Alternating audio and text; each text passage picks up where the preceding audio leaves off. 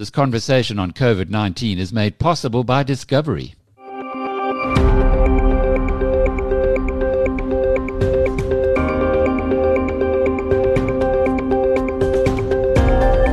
Welcome to Inside COVID-19.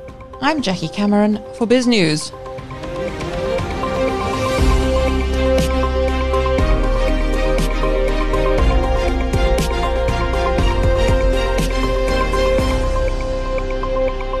In this episode of Inside COVID-19, we look at two South African success stories as the world fights the biggest global health crisis in living memory.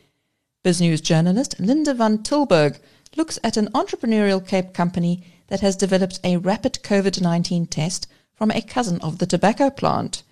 This company is one of 5 attracting investment from the University Technology Fund, a South African fund aimed at commercialising technologies and innovations developed in the country. We speak to Cape Bio Pharms founder Belinda Shaw. Also coming up on this program, we hear from Ruth Lewin, Discovery's head of corporate sustainability. Ruth has been appointed to head the International Association of Volunteer Effort based in the US. We speak to her about this prestigious role and what it means for volunteer work in South Africa and Africa. Also coming up, we hear about the COVID Resilience Ranking, which is an index that scores economies on how well they have withstood COVID-19. South Africa is 35 on that list. Inside COVID-19 from BizNews. First, the COVID-19 news making headlines. The UK became the first Western country this week to approve a COVID-19 vaccine, with its regulator clearing Pfizer and BioNTech's shot ahead of decisions in the US and the European Union. Bloomberg reports that the emergency authorization clears the way for the deployment of a vaccine that Pfizer and its German partner have said is 95% effective in preventing illness. The shot will be available in Britain from next week, according to a government statement. British Health Secretary Matt Hancock has said, "We can see the way out and we can see that by the spring we are going to be through this." Moderna Inc. shares fell after Merck & Co. said it sold its stake in the biotechnology company that is in the midst of developing a COVID-19 vaccine. Merck sold its direct equity investment in Moderna during the first half of the fourth quarter, according to a statement from the US drug maker. Zimbabweans travelling home for the holidays need a negative COVID-19 certificate in both directions. That's the report from Groundup. It says the certificate costs at least 850 Rand in South Africa and is about 920 Rand in Zimbabwe. Home Affairs Minister Aaron Motsoaledi says the rule will be strictly enforced. For many Zimbabweans, the cost of the COVID-19 tests necessary to cross the border will make the annual return home unaffordable, says Groundup. The British media has moved quickly to debunk false claims about vaccinations. The fear that a vaccine will somehow change your DNA is one aired regularly on social media, says the BBC. The British Broadcasting Corporation asked 3 independent scientists about this. They said that the coronavirus will not alter human DNA. Some of the newly created vaccines, including the one now approved in the UK developed by Pfizer BioNTech, use a fragment of the virus's genetic material, also called messenger RNA. The BBC quotes Professor Geoffrey Almond of Oxford University saying, "Injecting RNA into a person doesn't do anything to the DNA of the human cell. It works by giving the body instructions to produce a protein which is present on the surface of the coronavirus. The immune system then learns to recognize and produce antibodies against the protein." British supermarket giant Tesco has announced that it is repaying the £585 million worth of business rates relief that it received as support during the coronavirus pandemic. The supermarket giant said the help to retailers had been a game changer, but its move comes after Tesco was criticised for paying dividends to shareholders. Business rates relief was extended to all retailers in Britain as part of a package of measures announced in March. Tesco says that at that time there was a real and immediate risk to the ability of supermarkets to feed the nation. It is quoted as saying, "We are immensely grateful for the financial and policy support provided to us by the governments of the UK." In October, Tesco defended paying a £315 million dividend to shareholders. Finance chief Alan Stewart told reporters it was the right policy. TUI, the world's biggest tour operator, will receive €1.8 billion in bailout funds after securing a third tranche of aid from the German government, together with cash from private investors. TUI appealed for additional aid after a new wave of virus lockdowns in Europe wiped out a hoped-for surge in late summer travel, while stunting bookings for winter getaways and ski breaks. The bailout, which extends rescue funds to €4.8 billion, was delayed by a debate over what conditions the state should attach, especially in relation to 8,000 planned job cuts. TUI shares traded higher on that news in London. TUI was already Germany's second biggest coronavirus bailout recipient, topped only by Deutsche Lufthansa. Some companies have already been paying back their bailouts, including Adidas and Kion. Bloomberg reports that while the imminent start of COVID-19 vaccine distribution is positive for TUI, people are booking far later for vacations in response to ever-changing travel curbs and delaying revenue flows. It has also rebooked many customers from the summer just gone, from whom it won't be getting extra cash. Airline Ryanair Holdings is near an agreement to order more Boeing 737 MAX aircraft. This will give the US plane maker a shot in the arm, says Bloomberg. The MAX was grounded worldwide in March 2019 after 2 crashes killed a total of 346 people. It was cleared to fly again by the Federal Aviation Administration last month, and European regulators expect to allow the plane to fly in the region by mid-January. Vaccine developers were whiplashed in US trading on Wednesday after the UK became the first Western country to clear a preventative shot for COVID-19, sending its makers Pfizer and BioNTech SE higher. Some on Wall Street have been warning of more volatility for vaccine stocks as gains in several biotechnology names stretch beyond analyst models and appear to be driven less by fundamentals and more by enthusiastic day traders. Bloomberg reports that small-cap vaccine contenders like Arcturus, Inovio have fallen by as much as 6%. Interpol has issued a global warning to law enforcement to prepare for organized crime to target COVID-19 vaccines. The organization says there are already examples of criminals advertising, selling and administering fake vaccines, and says ensuring the safety of the supply chain and identifying illicit websites offering fake products will be essential. The Italian government is set to tighten restrictions during the Christmas and New Year holiday season. The World Health Organization has updated its guidance on masks. It says people should wear masks indoors and outdoors where physical distancing of at least 1 meter cannot be maintained, especially in areas with community or cluster transmission. At home, people should wear a mask when receiving visitors in case of crowding or poor ventilation, it says. The World Health Organization has recommended against wearing a mask during vigorous workouts, as well as against the use of valved masks. Face shields provide a level of eye protection only and are inferior to masks with respect to droplet transmission and prevention, it says. The Philippines, which has the second worst outbreak in Southeast Asia, expects to start administering coronavirus vaccines as early as the first quarter of next year. It is pinning its hopes on China and Russia as its own procurement policies hamper efforts for early access, says Bloomberg. The African country with the worst confirmed coronavirus outbreak is yet to provide clarity on how it plans to order vaccines, even as the global race to secure inoculations accelerates. This is according to Bloomberg. South Africa is hosting 3 trials, including for Johnson & Johnson and a partnership between AstraZeneca and the University of Oxford, yet it has not announced a firm strategy to immunize a population that's bracing for a potential resurge of the pandemic. Almost 22,000 people have died of COVID-19 in South Africa. Inside COVID-19 from BizNews. BizNews journalist Linda van Tilburg speaks to the Chief Executive Officer and founder of Cape Bio Pharms. Belinda Shaw tells us about a rapid COVID-19 test kit, which is a first not only for South Africa, but for Africa. This is Linda van Tilburg for BizNews. Many universities around the world where technology and innovation are incubated are very successful at commercializing these innovations. The recent success of Oxford University and the COVID-19 vaccine space is very well known. There are, however, only isolated cases of this in South Africa. In order to address this void, a new University Technology Fund was established earlier this year. The UTF has managed to raise 230 million rand so far and has invested in 5 South African companies. One of them is Cape Bio Pharms, a spin-out from the University of Cape Town, a new biotech venture using tobacco plants to produce proteins for biomedical research. And the exciting bit of this company is, as its Chief Executive Officer and founder, Belinda Shaw, told BizNews, is that their proteins are now used in a rapid COVID-19 test kit, which is a first not only for South Africa, but for Africa.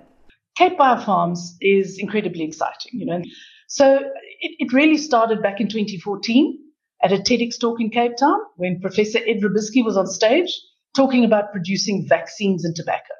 I thought this was absolutely fantastic. But Obviously, producing vaccines requires a very high compliance facility. These can cost $100 to $400 million, can take years to build. But with the technology that Professor Rubisky was talking about, we turn hundreds of plants, which are the distant cousins of tobacco, into mini bioreactors. And this is a tobacco cousin that you cannot smoke. It's used by researchers in this particular field in a couple of other plant-based expression systems around the world. So it's an ideal plant. It's got very low immunity. So what we do essentially is we decide what protein we want to manufacture. And in the early days, we've gone for the low-hanging fruit, which are research reagents, and they're used by life scientists around the world. We infiltrate the leaves with our protein of interest, and 4 or 5 days later, we purify and we have our protein. So, it's a disruptive system for Africa. It's affordable. We could build this facility at 1/10 of the price of traditional systems. We can scale up quickly by just adding more plants. And the plant is very clever, actually, in producing quite complex proteins. So we're not reduced down to sort of simple proteins. We can do what's called fusion proteins, which are used a lot in research. And the most important thing for me is it starts developing capability, because a lot of these research reagents are imported. So, our researchers locally are paying dollar prices. They often have to wait weeks, if not months, for proteins, which means they're always sort of at the back end of the queue when it comes to getting their research out, to writing papers, to finishing off, or getting ahead, of the global research market. And it's just so exciting that we began to commercialize this technology, and now we've created proteins for SARS-CoV-2. What is the commercial application? And it seems very relevant at the moment with the COVID-19 pandemic. Absolutely. We were, 2 years into production. We had about 75 different variants of our research reagents, and we had just begun to enter the market and get a bit of traction when COVID struck. And we knew in sort of February this was going to be a nasty one. And one of the key things that we'd always believed in starting this endeavor was that pandemics, it's never a case of if, it's a case of when. And we wanted to be ready. I mean, it's just crazy that, in fact, we managed to get the sequence for the antigen of SARS-CoV-2 quite quickly. It was made available in the public domain. And so we created the gene sequence that could, in fact, be infiltrated into our plants. And we now have, over the last sort of 6 to 8 months, refined that. We have 2 antigens to SARS-CoV-2, which is the spike protein, the little spiky bits on the virus. It's just that spike part that will attach itself to your body. That's how it gets into your system. And a part of that is called the RBD. So we have these 2 proteins, which are now used on test kits for testing, rapid diagnostic test kits that can test whether you have been infected. Are those the ones being used at the moment, or what technology is in them? Our protein has gone onto a locally manufactured rapid diagnostic test kit, a serology test kit. It is the only one in South Africa that has been approved, a local one. The others that have been approved by SAPRA are all imported, most of them from China. So this is a local production. And it will tell you within 15 minutes if you have had COVID-19, which I think for most people is enormous relief. Every time you cough or sneeze, you wonder if you've got COVID. Well, it takes sort of 8 to 10 days before you've developed enough antibodies in your system. And this is what this test kit will pick up. And then the next phase is we've got antibodies in development, which is really exciting because that will now tell you if you have the virus. So it's really, really exciting for us to be able to produce these proteins that are now being put on these test kits. And now we've got manufacturers in India that have tested kits there too with our proteins and have proven to work exceptionally well. So, we're up against the best, and I think we're holding our own. So it's super exciting that the plant-based system, and I mean, what I love about the plant-based system is it's a highly ethical system. There's no animals involved whatsoever. I'm just trying to get to where we are now. So you said it's been approved. Are they actually being sold in South Africa now or not yet? Yes, so the supplier has got SAPRA approval, and they are being sold in South Africa. The question, what I would love everybody to ask is this a local kit or is it a Chinese kit? Because quite frankly, there should be support for local product. How many of these local kits that have your technology in it is out there? It's run through the manufacturers, the actual kit manufacturers. Life Assay is the kit manufacturer. So, we're not involved in selling test kits. We only provide the protein. So it's how they've distributed in the market. And I know that they are looking at sub-Saharan Africa to get their kits out. There must be interest from overseas to buy this, to have a product actually from Africa. Yeah, very much so. There are a number of kits out there, and I think specifically with antibodies, it has taken a while for the antibodies to come through. So there are a number of international manufacturers.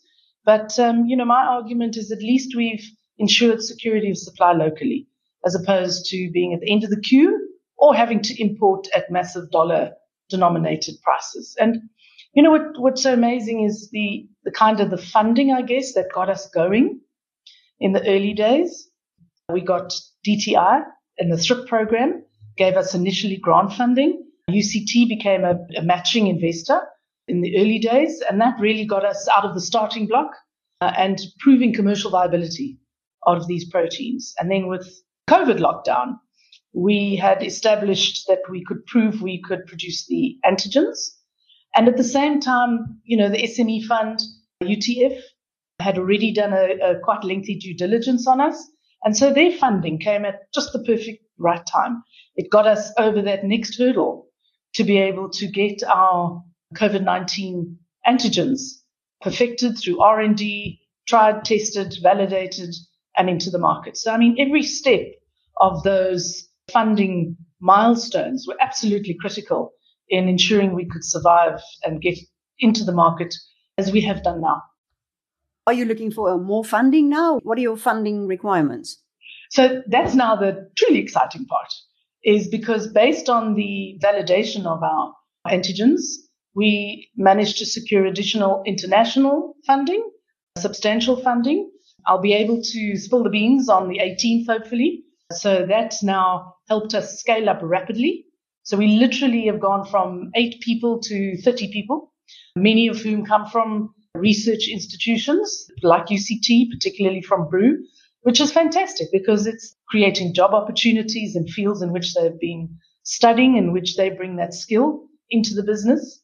So, yeah, we are now geared up to produce massive quantities of our proteins for international distribution. So every step of the way, those funding milestones has been enormously beneficial for us. Can we look at the figures? So what was your initial seed funding and what are you looking at now? The initial seed funding was about 11 million. That was DTI's fund. And then there was the matching funding from UCT and UTF put in, it was around 5. The next round of funding is quite substantial. And as much as I would love to brag and shout from the hilltops about it, I have to wait until the 18th for official clearance. But that's a substantial additional fund and also a grant fund, I might add, which has allowed us to scale up quite rapidly. And what I love about the next phase is this commitment to Africa. When we were pitching for this fund, we were very kind of obstinate about having security and retaining security in Africa so that our protein wasn't distributed internationally only. So we said 40% of our protein must remain for sub-Saharan Africa or low middle income countries. And that's in the contract. And it was accepted as absolutely fine, no problem, which is great, and in all the discussions we had, there was so much support to upskill, facilities in Africa and to make sure that those facilities benefited Africa. So you say the test kit is out there. So when can we expect the antibody kit? Well, that is in R&D. I reckon by mid-December, we're hoping that will be through. But what happens next is it needs to be validated, by SAHPRA. So our job will be done and the formulation on the kit will be done, but it then has to go through various clinical trials and SAHPRA validation. So one hopes by January, we will have our own locally made antibody test kit. What's your message to people? Ask for the local kit.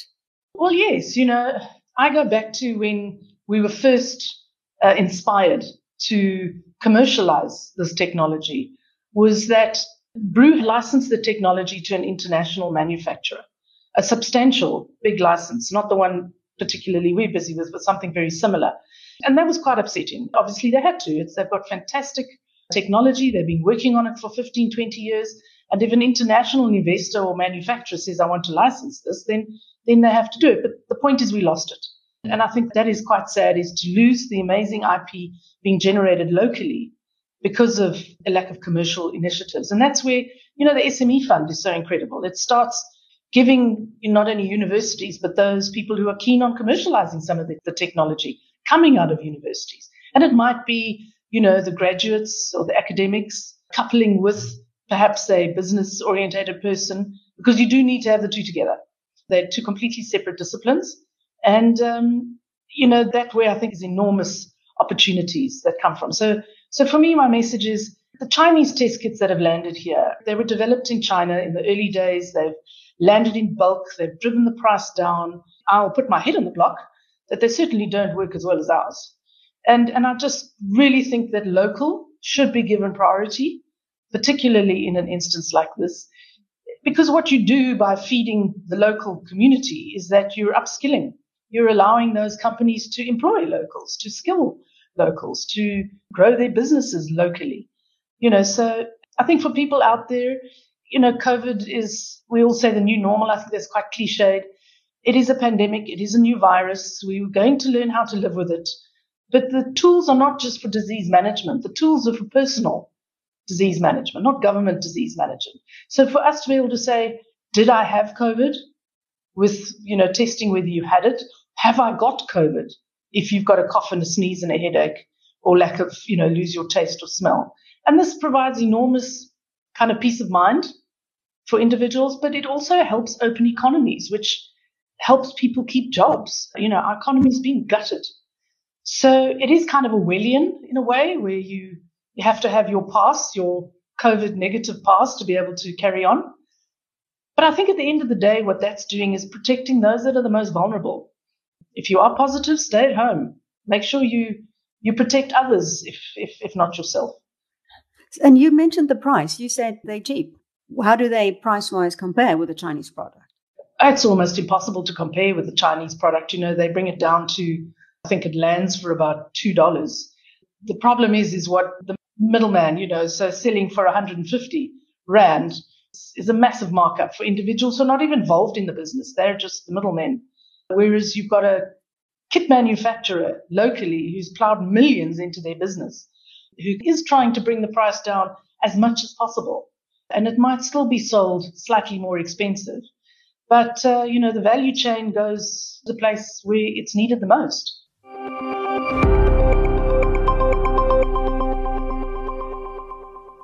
Next, we speak to Ruth Lewin, who has received international recognition for her social impact work. Ruth has been instrumental in Discovery's corporate social responsibility initiatives and the formation of the Discovery Foundation. I'm Jackie Cameron for BizNews. With me is Discovery's Head of Corporate Sustainability, Ruth Lewin, who has recently been appointed to the prestigious position of World President of the global volunteerism body for the US-based International Association of Volunteer Effort. Ruth, congratulations. What does this International Association of Volunteer Effort do, and how did your appointment come about? Thanks, Jackie. It's known as IAVE. That's the acronym. It's been in existence for about 50 years now, actually. And its main purpose is to promote, to strengthen, and to celebrate the development of volunteering worldwide. And so, it has four key kind of functions: that of convening volunteer leaders, of advocacy, of knowledge development and network development. And my association with IAVE started about 5 years ago when Discovery joined their corporate volunteering program. And so, yes, it's been very exciting, particularly as I'm the first African world president and the first actually from the global south since 1988. So there's been a fair amount of excitement about my representing the global south and, of course, the African continent. This is a remarkable achievement. What does it mean for Discovery? I mean, I think that what it does is it gives us the opportunity to really showcase the amazing volunteering, corporate volunteering that our employees have been engaged in for many, many years. I joined Discovery in 2004. And it was then that we, in a more structured way, launched an employee volunteer program within Discovery, where we realized that the success of the business has largely been attributed to the kinds of people we have. And, our policy or our thinking really was, how do we transfer the kind of skills that sit within a business that's made the business so successful into broader society? And I think, Jackie, it really talks to our philosophy as a business, that we don't see ourselves as purely, providing products and services to our members, but that we actually are a business fully entrenched in broader society. And therefore, we need to be taking very seriously the kinds of socio-economic challenges that exist and how we position ourselves to contribute towards the eradication of those challenges. How do you see this volunteerism changing? So, I think that what COVID has really shown us, Jackie, is that we actually, as a global world, we are really so connected. And so there are amazing opportunities for us to collaborate much more, not only across sectors, not only within our country, which is so critical, but actually globally. And so I see this relationship with Ayave certainly giving us that opportunity. Already we have a platform as a global business where we are connected to our other businesses in other parts of the world, in so many countries. And I think Ayave gives us this opportunity, and my role certainly gives us the opportunity to start bringing everyone together and to really build a movement of volunteers in a very, very strategic way, where we are truly addressing the kind of the agenda certainly are that the United Nations has set in terms of the Sustainable Development Goals 2030. And so I think that is really the opportunity that we have. And it's the opportunity that we have to grasp now, while everyone is thinking about what is our role, both as individuals and as collectives within our society broadly. Were there specific projects that caught the attention of the Ayave panelists when you were nominated for this position of World President? So I guess the Discovery approach to volunteerism has been quite interesting. We're not in any way discounting the importance of painting wards and painting schools, etc. Those are really important. But we believe if we are going to invest in social programs, we must do it towards, firstly, alongside communities, and really hear from communities what their needs are, and not go in as a corporate thinking that we have all the resources and impose our solutions. So I think that's the first issue. I think secondly, it's about how do we fundamentally and quite systemically address the issues. So one of the examples which we are really excited about, alongside a whole host of other initiatives, was a project that we launched with the city of Johannesburg about 5 years ago, and in particular in one community, looking at Orange Farm as a community, which is an extremely depressed community 40 kilometers from the city of Johannesburg. And we did a little baseline study to understand what were the key issues there before just embarking upon providing solutions.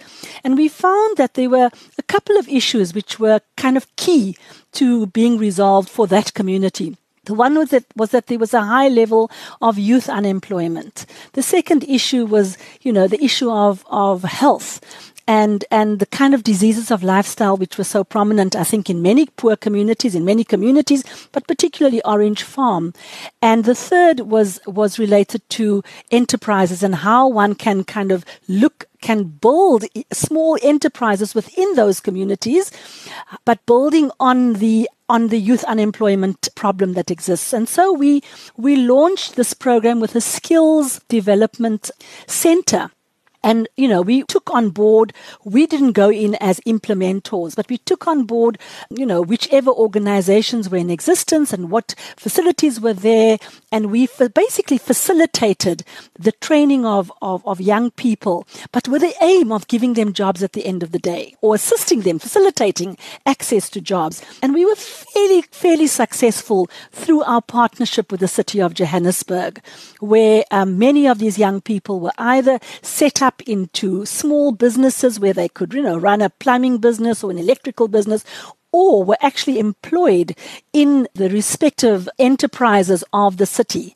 And then once they were put once they had set up a little business of their own, we then utilized our enterprise development program to look at how that could invest in incubators in Orange Farm. And so the program has grown where, what typically happens in a corporate is that you take on one NGO and you support it, or you take on one issue and you support it. Here we took on multiple issues with multiple partnerships, which included ABSA, the City of Johannesburg, the Netherlands Embassy, and all the NGOs working in a particular field in Orange Farm. And so it was a really nice example of how you could address a couple of issues, all affecting the same people, with good coordination and good collaboration. And I think that really interested Ayave as how corporates could potentially bring their own resources into something and systemically try and change what exists there. The Ayave Executive Director, Nicole Cirillo, described you as a leader for the complexities and opportunities we face today. Was that a project that required multiple committees to decide how to go ahead, or how did you unravel those complexities? I think when you have partners, you always have to take into account their constraints. And I suppose, with it comes the support that they could give. But it's always difficult when one's working with government, because you've got to go through a whole host of processes. We work very different in the corporate world where, you've got a budget and you are able to move fairly quickly. So we learned, that if we're wanting to be successful and in our new approach, we've got to take all our partners along with us. I think similarly, if you're wanting to work in communities like these, we're not going to be there in ad infinitum. And so it was very important for us to set up the right structures to ensure that the community gets ownership, or the NGOs, the civil society with whom we are working, get ownership of these programs, so that after 5 years we can move on, having learnt a lot from that process, into another community which has similar kind of challenges and roll out a program. So yes, we learned a lot. We made many mistakes. And I don't think by any means we can say that we've been absolutely successful in being able to get community ownership of it in the way that we would have liked to have seen it. But these are very complex issues we're dealing with. And I think COVID has added a whole new dynamic to how one works in these communities. I mean, all our work is now virtual, where we've actually had people on the ground. We can't do that any longer. Well, certainly for now. Very interesting figure in your financial reports saying that 30% of Discovery staff are engaged in volunteer activities. That's a huge number of staff members. What's your advice to other corporates who want to encourage their own staff to get engaged in the greater good? So this is a very exciting number for us because, in fact, the global statistic is 18% of employees are generally engaged. So we are by far exceeding it. We don't believe that it's the number where we want to be at. We want to be closer to the 70% mark. But I think the way one does this, when you have an employee value proposition which looks at the entire experience of an employee within an organization, of which employee volunteerism is one essential part, then I think you are addressing the issue of engagement in a quite a holistic way. And so, around incentivizing employees for being engaged, allowing employees to go out, giving them time off by the employer to actually do this kind of work. And for them to understand that actually it's a two-way, it's a mutually beneficial relationship. It isn't as if we are going into communities as saviors. They are also learning. And very often, actually, these employees come from the very areas in which we are working. So, it's also about showing that the business is cognizant of where you come from, what your challenges are, and how we are prepared to contribute towards eliminating some of those challenges. So I think there's a lot of loyalty comes from it. There's feedback into the business about what the needs are out there. So it also informs ultimately on product design and so on. So there are a lot of benefits that can be derived from this kind of activity. I think we've also seen that, largely in Discovery, there are millennials employed, and millennials are really wanting to get involved in kind of social issues. It's something that has come up certainly in the surveys that we've run within the business. So it's also about meeting the needs of our employees. It's not just about meeting either a community's needs or a company's needs. It's also about what employees are telling us they would like to be engaged in. Is this why you've got such a diverse range of projects? I see here that you have a project aimed at helping young girls. You've got PPE. Perhaps you could just tell us a bit more about the range of projects your staff are involved in and how they got to those choices. I mean, presumably you don't accept all ideas. How do you filter them?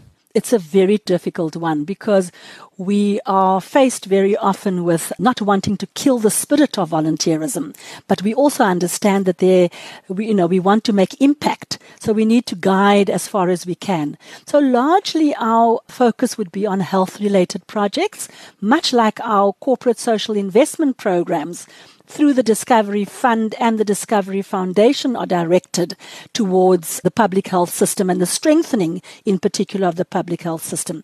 So, for example, we allow our business units to determine which projects they would like to support, as long as it fits within the broad guidelines that we've laid down. And so, that's largely how. As for PPEs, PPEs this year during COVID really kind of showed the agility and flexibility that our program has, which is also important because you don't want to be so static that you are unable to respond to an urgent need. And what we found was that our agility allowed us to very quickly respond outside of what we would do from a financial point of view. So, for example, with PPEs, we were able, I think it was our Eastern Cape office, they produced a whole host of masks. Similarly, we fund from the Discovery Fund, which is one of our CSI platforms, we fund over 40 NGOs in a multi-year relationship. And they are all health clinics and health facilities around the country. But we realized that a lot of the support was going to them for delivering services. But what about the staff in those offices? And so from our own budgets, not the CSI budgets, from our operational budgets, we actually were able to provide masks, for example, to the staff working in these facilities. By the same token, it dawned on us that our healthy company provides counseling services to employee members.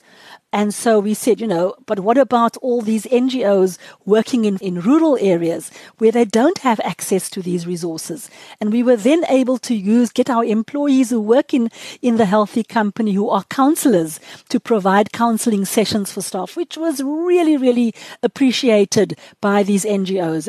You may know that NGOs really, they have just enough money to deliver on the services.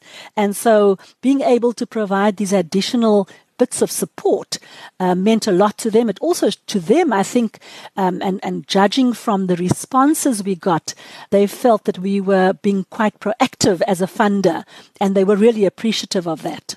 Ruth, tell us about the influences in your work. What drove you to focus on social impact work, and how did you turn this into a career? So a large part of my working life since the early 80s, late 70s, I suppose, I spent working in communities. I come from a family where my parents were both teachers, my late parents, but were very, very active community members. My father started a civic association and worked very actively to ensure that libraries were built in areas where, none existed. A swimming pool was built. And I don't know if you know any of that generation of people, but they were not just teachers in communities. They were also the people who wrote the letters for people who couldn't write.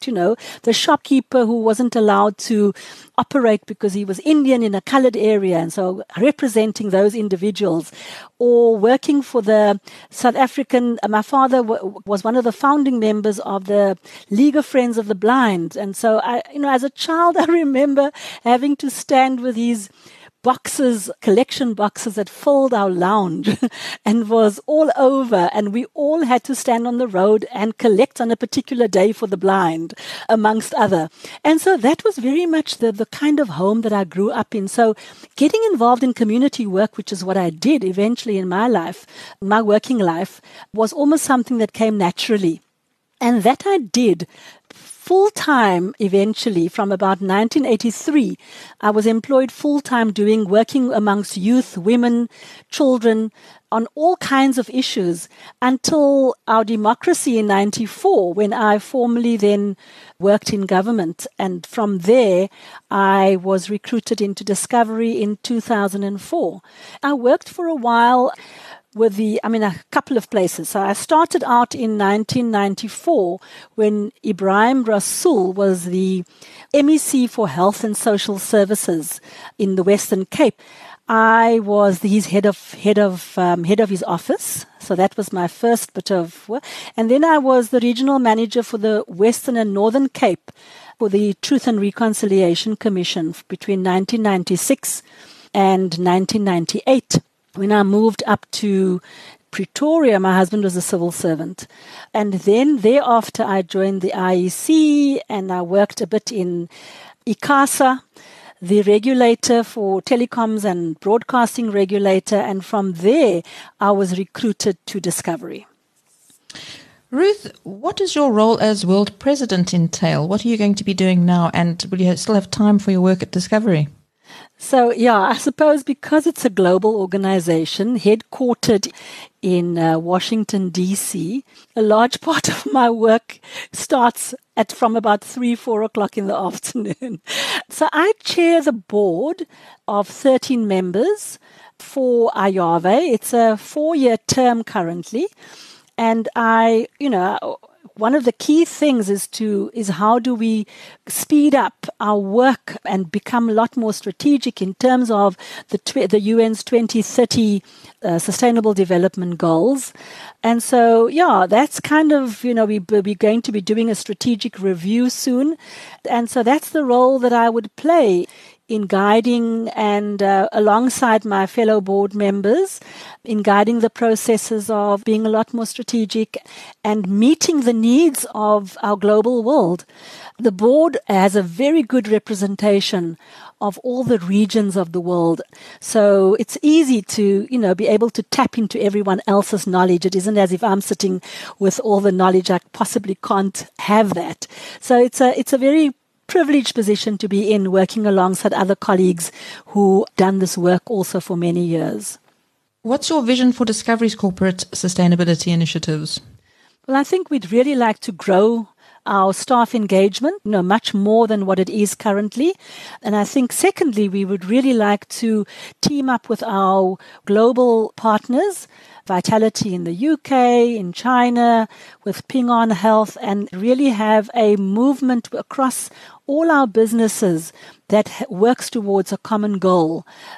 So that will be a big gain for us if we are able to expand our involvement beyond South Africa.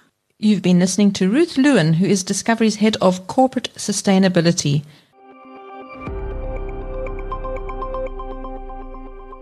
Coming up, we hear from our partners at Bloomberg, which scores economies that have coped the best in the COVID-19 pandemic. We hear about healthcare systems that have succeeded or failed in managing the pandemic in the COVID resilience ranking, with points to ponder on why South Africa ranks 35 on the list of 35 countries. Everyone is fighting the same coronavirus. But nearly a year into the pandemic, quality of life and control of the pathogen's spread look vastly different across the world. Bloomberg's new COVID resilience ranking scores the largest 53 economies on their success at containing the virus with the least amount of social or economic disruption. I spoke to Bloomberg's Rachel Chang, who worked on the resilience ranking project, about the data and the analysis that went into determining the best places for weathering the pandemic. The findings on the relative strength of healthcare systems around the globe, and how they've succeeded or failed to manage the pandemic may surprise you. I was wondering if you might start off just explaining what this new COVID resilience ranking does and who it's for. So our idea is to be able to give an accurate view based on data of what's going on in the world right now. Because what we've seen of COVID-19, it's pretty much the biggest public health crisis of a generation. And not only that, everything that we thought we knew about the world and how different countries would handle a pandemic of this scale has actually been proven wrong. There were many pandemic preparedness and healthcare adequacy type of rankings before the COVID-19 pandemic. And you had countries like the US and the UK top all of those rankings, which clearly have turned out to be wrong. At the same time, this year, we've seen a lot of quite surprising success stories. We've seen developing countries really come out with unique strategies. Some of them have eliminated the entire virus from their local communities. And so the starting point was really that COVID-19 has transformed the world.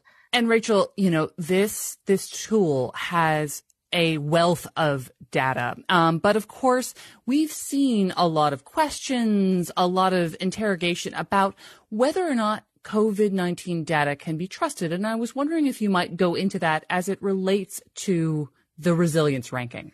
Right. I mean, the starting point really was that we needed to have daily figures for cases and deaths. And a lot of places have collated that. The ones where the database we're relying on is by the Johns Hopkins University. Of course, we know that cases and fatalities are underreported across the board. That's just a reality for every country. It's not something that is limited just to developing countries with porous data. It's something that we've seen repeatedly in advanced economies as well. A big fact is just that testing was extremely inadequate in many major countries. And so there were a lot of people, and I'm sure you know some, who have felt that they probably were sick with COVID, but were never able to get a test to confirm that. In terms of fatalities, a lot of people as well have died at home before being diagnosed.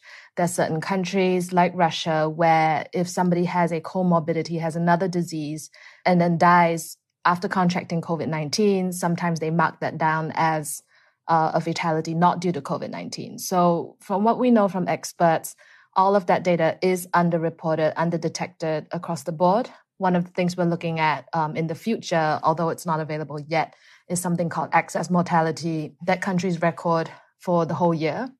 So we can see in countries with pretty good overall death data by comparing what their 2020 number is to, say, 2019 or the average between 2015 and 2019, you can see that excess that will be due to COVID-19. And sometimes that is way more than what the official COVID-19 fatality is. But having said all that, I think we have to go into this project with an understanding that the data is inadequate, that it probably won't be adequate for a long period of time. But at the same time, it's still a valuable way for us to have a picture of what's going on right now. And I was wondering if maybe we could break down some of the data that you do mention and include in the resilience ranking. And one is, of course, and this is a term we've heard used a lot, is the positive test rate. Why is this particular factor important when considering, and why did you choose to include it in the resilience ranking? So the positive test rate is something that experts do look at to look at the situation in a country and how much undetected infection is in the community. So a very high positive test rate basically means that doctors are only testing the sickest people who have become so sick that they have to go to hospital, Very often they are quite close to a very terrible deterioration in their disease. And what that means is that there is just so many cases out there in your community that haven't been detected. These are people probably moving around and infecting other people. So it's a way to tell how contained or how in control the doctors and the officials are of a situation on the ground. So what we see, for example, is that when the positive test rate falls below 5% for 14 days, that is when the WHO says that governments should think about relaxing the lockdown restrictions. Prior to that, there's a dangerous amount of infection in the community. Now, speaking of lockdowns, actually, that is another indicator you have on the ranking, the lockdown strictness indicator. And I was wondering if you might go into what that is and maybe continuing on from your previous discussion, why is this so important for us to understand almost from a global level? Yeah, this is a very interesting indicator because I think it's something that's really evolved over the course of the crisis. So it's an indicator that's produced by Oxford University. They have a team of researchers who are just monitoring the number and the strictness of lockdown policies that every government in the world is imposing. So in the initial phase of the crisis, what we did see is that countries that impose very strict measures very early on, so what we call that swift and strong and early action, were very successful at containing the virus. So the economies that are ranked in our top 10, for example, New Zealand, Taiwan as well, these were places that did have a really stringent reaction early on. But what we've actually seen as the pandemic has gone on is that if a government currently has the need to impose, again, strict policies of lockdown, that points to actually a failure of containing the coronavirus. It points to a failure of maintaining the gains from previous lockdowns. And so in our ranking, we've taken stringency as a negative thing. So the more stringent your current situation is, the lower your score in this indicator, because I think what we've seen almost a year into the pandemic is that sort of disruption that lockdowns bring has been extremely economically costly, has been socially very costly to a lot of people. There's been a huge mental health toll from isolation and disruption. And we see it as a negative to people's lives, and that's what we wanted to reflect. Now, that indicator does seem to have a lot to do with something else on the ranking, which is community mobility. But I was wondering if you might go into how that differs, how the ranking for community mobility is slightly different from the lockdown indicator. Yeah, so the stringency indicator from Oxford University is the number and strictness of government policies. And so, it captures the letter of what governments are trying to do, but it does not capture whether or not there is enforcement and compliance on the ground. And what we're seeing is that, there are a lot of places where governments are imposing all of these intense rules, but there's no enforcement, people are not following it. And then there are also places where governments don't have to really impose any kind of rules, but because of a high level of social compliance, a high level of population ownership of the problem, people kind of decide for themselves that they don't want to be as mobile as before, and they stay home more when they hear that there are more cases. So that's two sides of the same coin of disruption. And so at this point, we look at mobility as the higher mobility is to the pre-pandemic baseline, the better situation an economy is in right now.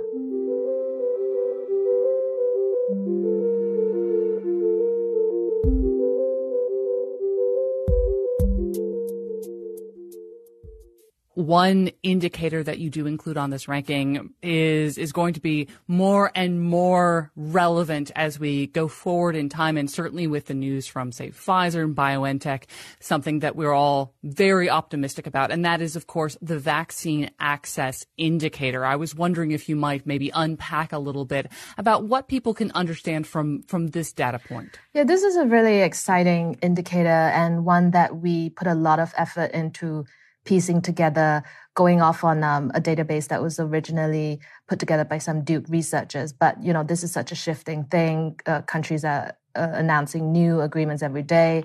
Vaccines themselves are making so much progress every day. So it's something we've really had to keep on top of. But we think it's a really valuable way of not just revealing something that, as you said, is the most important thing that everybody's thinking about right now, but it's also a way to take that ranking and kind of pivot it towards the future, because the biggest beneficiary of this indicator being included are countries where, and the US is the number one example of this, have really lost control of the epidemic. And the US, the administration of the outgoing president, Donald Trump, has said openly that they don't want to contain the coronavirus. They want to use treatments and vaccines to solve the crisis. And we've seen the US pour almost $20 billion into funding some of this research. And indeed, it's now in a situation where it has 5 separate vaccine agreements with 5 different phase 3 candidates. And as we know, vaccines like the Pfizer one has proven extraordinarily effective. And we know that approval is going to come just in a couple of weeks. So it could very much be a game changer for countries who otherwise have lost control of their situations. I was wondering if you might just go through some of the other variables that are measured in the resilience ranking and perhaps just very briefly, the rationale in including some of these variables. So some of the other things that we've included are pre-pandemic measures, like, for example, the Universal Healthcare Coverage Indicator, which looks at 23 different aspects of an economy's healthcare system, ranging from very basic stuff like basic childhood vaccines to something like cancer care. And what that indicator was shown, although it was the database was put together before COVID-19, was that it was really gave an idea of the strength of a country's healthcare system, which we think makes a big difference in how patients are helped. The other thing that does reflect is the ability of a place to continue providing non-COVID-19 healthcare even through the pandemic. And we've seen that that's quite an important facet for maintaining a normal life for a lot of people. Another thing as well, we've included the United Nations Human Development Index, which is quite widely known and widely used as a measure of a country's well-being. It's made up of 3 components. One of that is life expectancy. The second one is wealth per capita. And the third one is expected years of schooling, which we think can act as a proxy for population's trust in science, which has really emerged as something that makes a difference in terms of whether people are following public health guidance, like mask wearing, hand washing. These kinds of small things can really make a big difference. How are you hoping a user of this tool can apply this information, and what can they take away from this resilience ranking? I think the main thing that people can take away, first of all, is that the coronavirus is not something that cannot be controlled. The economies that have placed really high on the ranking, a lot of the people in these places are living lives pretty much the pre-pandemic life, before COVID-19 was even a thing. Decisive and united action has really helped some of these places control the coronavirus. I mean, Taiwan has gone 200 days without a local case. There's live music, social events, mass social events in New Zealand. What the ranking really provides is an idea of where to look for some of these strategies, right? Some of these countries have pioneered some of the best strategies to fight something like this. Secondly, I think what the virus really helps to do is to put things in perspective for people, because I think it's pretty much a once-in-a-lifetime thing where there is a single event that has affected people around the world in the same magnitude. And I think it's very important to have a perspective on, a situation, for example, like in Japan, which now is entering a winter wave. And the capital of Tokyo just raised its alert to the highest level last week. But Japan is in a situation where there are 38 people in serious condition from COVID-19 right now, which is an extraordinarily low amount by the standards of other places. And finally, I think it is a ranking that aims to kind of dispel some of the myths that people have, to kind of change people's minds and show them that, the world does not exist according to some of these old ideas that we had that kind of ruled the world for so many years, right? Like the best healthcare systems are not necessarily where we think they are. The strongest science-led leadership are not necessarily in the places that we think they are.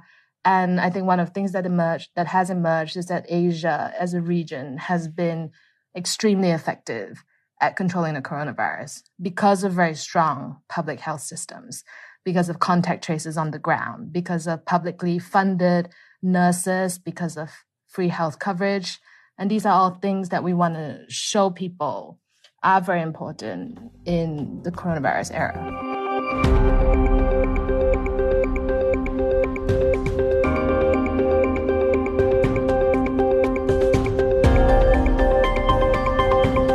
And that brings to a close your Inside COVID-19 podcast. Until next time.